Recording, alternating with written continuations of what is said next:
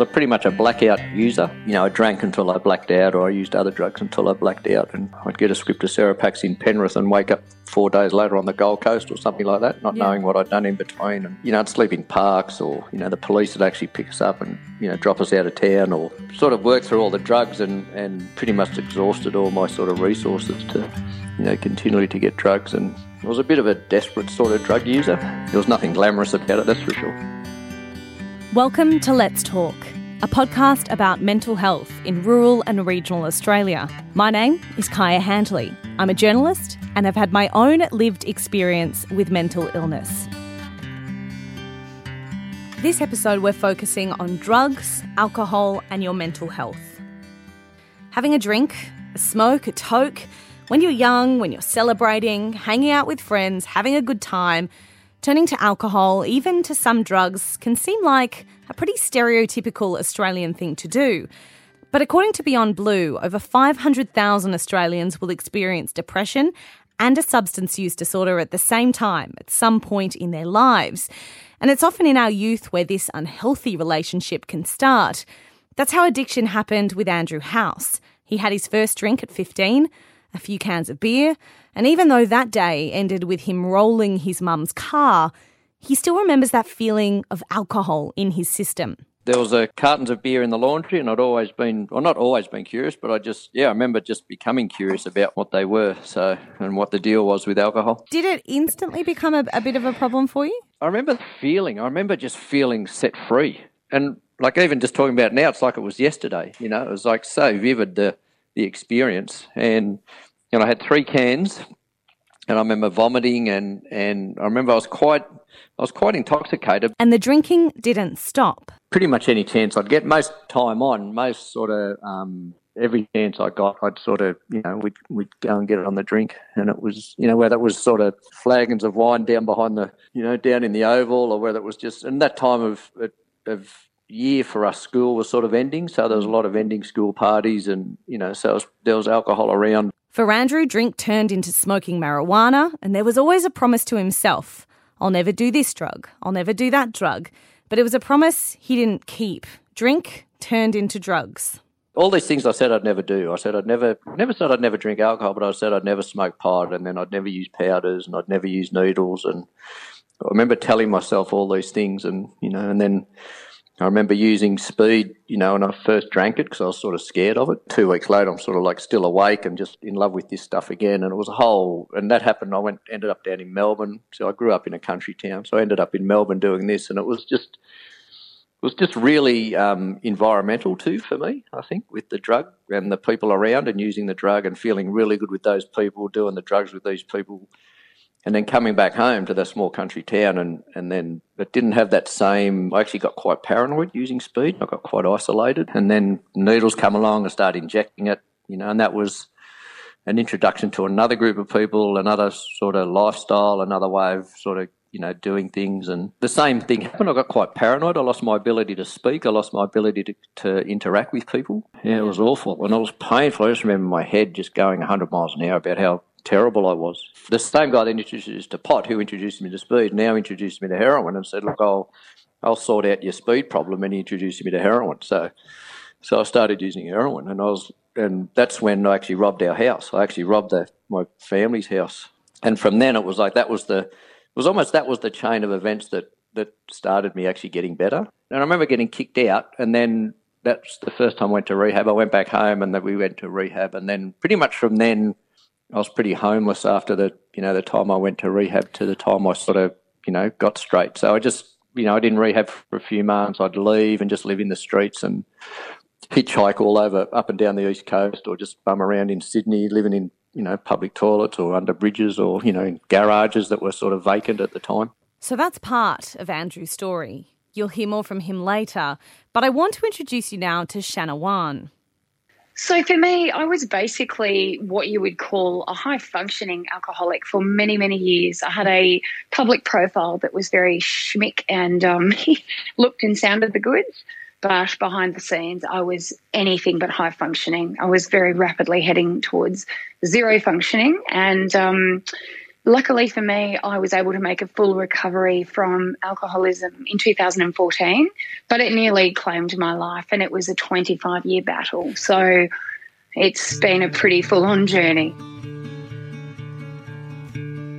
Shanna says addiction is a slippery slope, and what started as being the actions of that kid from the country living in the city for university turned into a decade-long habit. Along the way, Shanna says people reached out to her, asking her about her wild behaviour, asking her if she had a problem, but she wasn't ready to help herself. And things started spiralling further when she was trying to have a baby. There was a definite change there. I sort of went through these periods of, okay, I've got to detox, I've got to get healthy, we need to start a family. And I was very committed to that, and I tried my hardest. But each time we had a failure, I fell further into a really destructive drinking cycle. So, yes, there was a definite turning point. And as I explain it to people, when I was at that point, I think all of the unresolved grief and mental health stuff that I'd never, ever had support with when I was a young girl kind of came back with an absolute vengeance to really, really go for my jugular at that point in my life. And I just didn't cope. And it all just steamrolled into one big dramatic cataclysmic bloody disaster, which was me being a suicidal raging alcoholic by the time I was 39. You'll hear more of Shanna and Andrew's stories soon, but let's talk a bit further about substance use and our mental health. Ghislaine Allen is a drug, alcohol and mental health researcher with Lives Lived Well and the Queensland University. Right now she's focusing on youth because 12% of young people in Australia will have a drug and alcohol addiction, but only 1% of them will seek help through youth mental health program Headspace. All around the world, the research says it's between 30% of people with a mental health problem to 70% of people with a mental health problem also have a drug and alcohol problem. But, it depends how they measure. It's very variable, but there's a relationship. Is it a little bit hard to measure as well? Because often until you break that substance dependence, you don't quite know what the cause of that is sometimes. Yeah, and I guess that's the difficulty with people getting help for their problems as well. So somebody who's experiencing a lot of anxiety, or even younger people with ADHD might smoke a lot of cannabis to minimise their symptoms, and that works for a while, but it's probably not a long-term fix, and then they might also then have a dependence on the cannabis they're smoking. So it's not an either or. It would be great to just be able to look at the two things together. Ghislaine Allen says around regional and rural Australia right now, while there are some services, often people who need help are sent from one place to another, as it's hard to know if addiction or mental health needs to be treated first. Well, I think that the biggest challenge for people that have both problems is that they can't get both sorted at once. In the health sector, there's a very big separation between mental health services and drug and alcohol services. It's difficult to get support for both problems at once. So you might go to a mental health service and they go, oh no, your substance use is causing your problem. You go to the drug and alcohol service and get that sorted, and then come back and see us about your anxiety. In the meantime, the drug and alcohol service says, oh, well, if you stop smoking so much pot, your anxiety is going to get worse. So you better get some help for that before we reduce your cannabis use. So people get shoved from pillar to post without anybody, really being clear about what it's best to do first.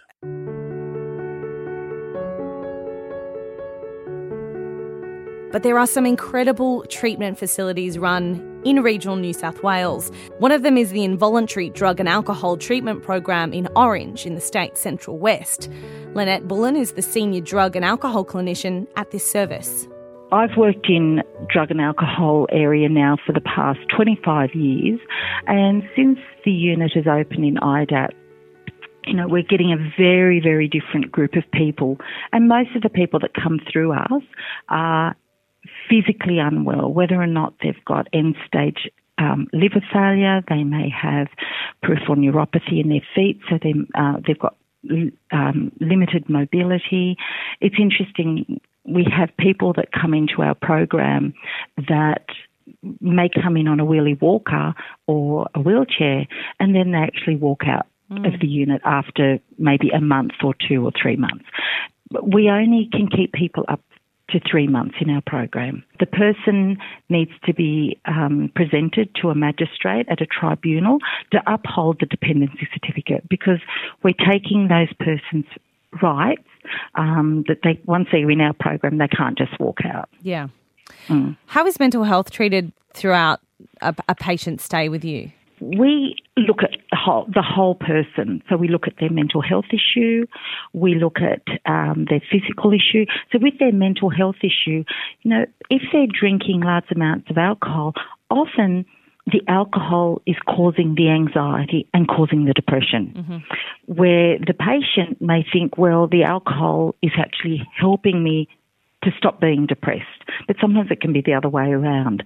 So our medical practitioner, our addiction specialist, he actually is the one that will take a very thorough history on the patient and will start working with them, looking at their physical health and mental health.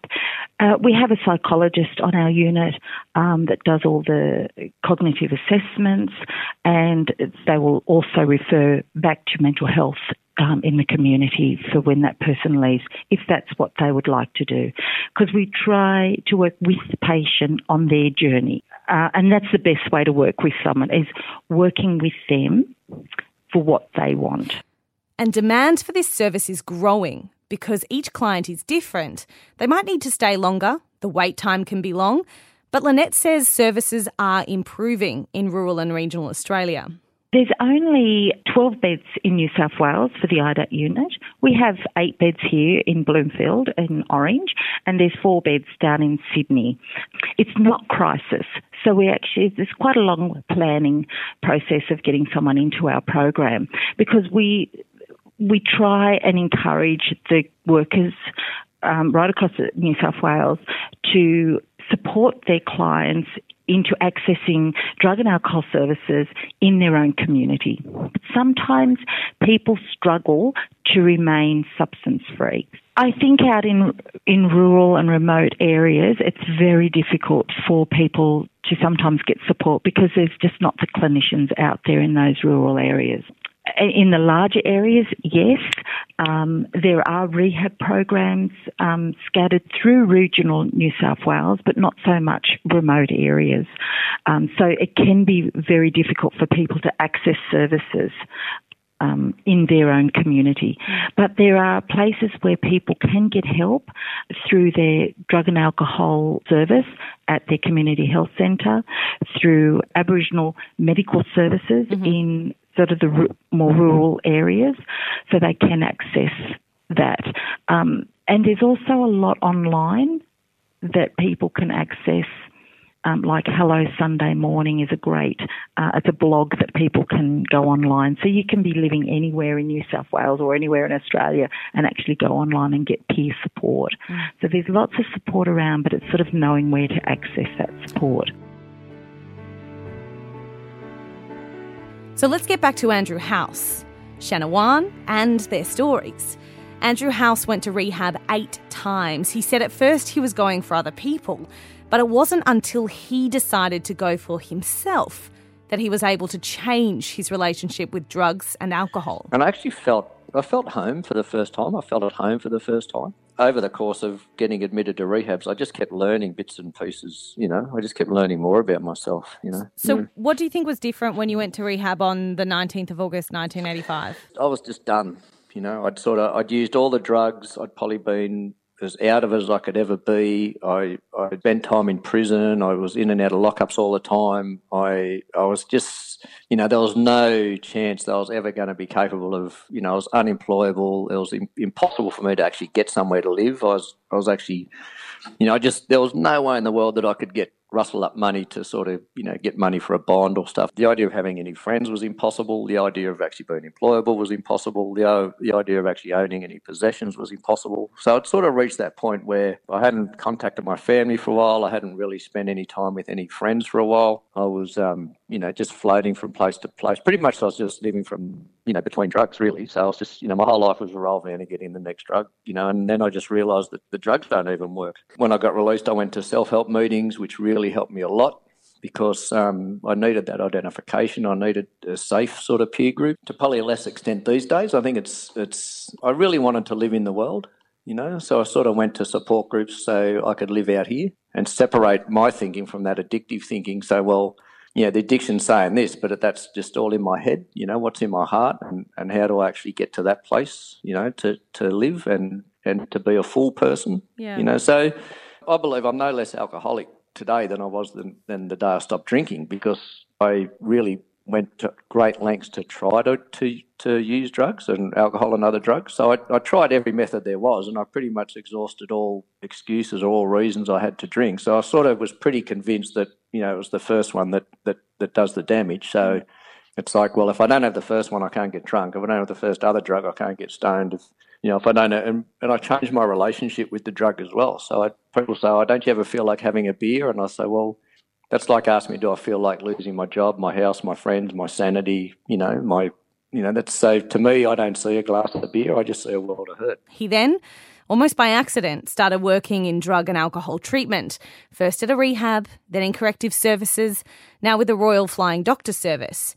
Andrew says it was his experience that drove his desire to work helping others because he understands exactly what they're going through. It just feels natural. It just feels like, this is who I am. So it's like having a skill of being a carpenter. Well, it's like, well, why would you be a bricklayer when you've got a carpenter? When you could be a carpenter, it's where your skill is and that's where your passion is. So I guess for me, it's just sort of who I am, and I feel like I've got have a good relationship with people that have got similar histories. Because one of the biggest things one of the most painful things for me was feeling misunderstood. And I think to have someone that does understand, I think makes a big difference, and it's still important for me to be understood. There's a lot of stigma attached to drug users or homeless people and stuff that, that they're not valued or not valuable as community members. And, the reality is the potential for those people is enormous. Like I guess I've proved that over, 33 and a half years of not drinking or taking other drugs. And, I've been employed for most of that time. I've been useful in the community for most of that time. I've got good relationships, good friendships, make positive contributions. And I really want to, help people and try and make a difference, not just in my work, but in like my social life and buying a house and owning a car and being a productive member of society. Shanna Wan's turning point was similar. She needed to help herself, but she also, for the first time, met someone who didn't look like the stereotype of an alcoholic. I reached out and I connected with somebody who was a successfully happy, joyful, fully recovered alcoholic, and she looked and sounded and walked and talked like me. So the breaking point and the turning point was connecting with, resonating with and identifying with somebody. She was a really smart, savvy, fit, attractive young lady, and I went, wow, I didn't know you could be all these things and still be a raging alcoholic. Like no one had ever given me access to information that made sense. And honest to God, one conversation with an amazing woman really changed the course of my life forever. That inspired Shanna to start Sober in the Country. Once I realised the dramatic impact a relatable conversation had on me, I thought, I'm going to do what this lady did for me, but I'm going to take it to a bigger scale because I know there are so many more people. And yeah, honestly, what really began as a little kernel and an idea and a blog and a share and a this and a that became a national discussion online through what I labelled Sober in the Country. And holy moly, I can't begin to tell you the impact that it is having, because as I knew, there's nothing extraordinary about me, nothing. Like my story is so ordinary and so common that it's actually terrifying. So as I say to people when they tell me I'm amazing or what I've done is amazing, I go, honestly, I'm not. I am representative of a lot of people. I just talk about it. And yeah, Sober in the Country was really my way of saying, you know what, I don't actually think it's good enough that we treat alcohol abuse and addiction as a dirty little secret, because we nourish and engage in and nurture that behaviour. from the time we're youngsters in the country. I believe the dirty little secret is the fact that we don't address it when it becomes a deadly disease in the lives of some people like me. I think that's what we should be ashamed of, is that we, feel this need to isolate people once they've crossed a point and they need help. And we say to them, you need to go off now and be anonymous. And I'm like, hang on a minute. That's actually not okay.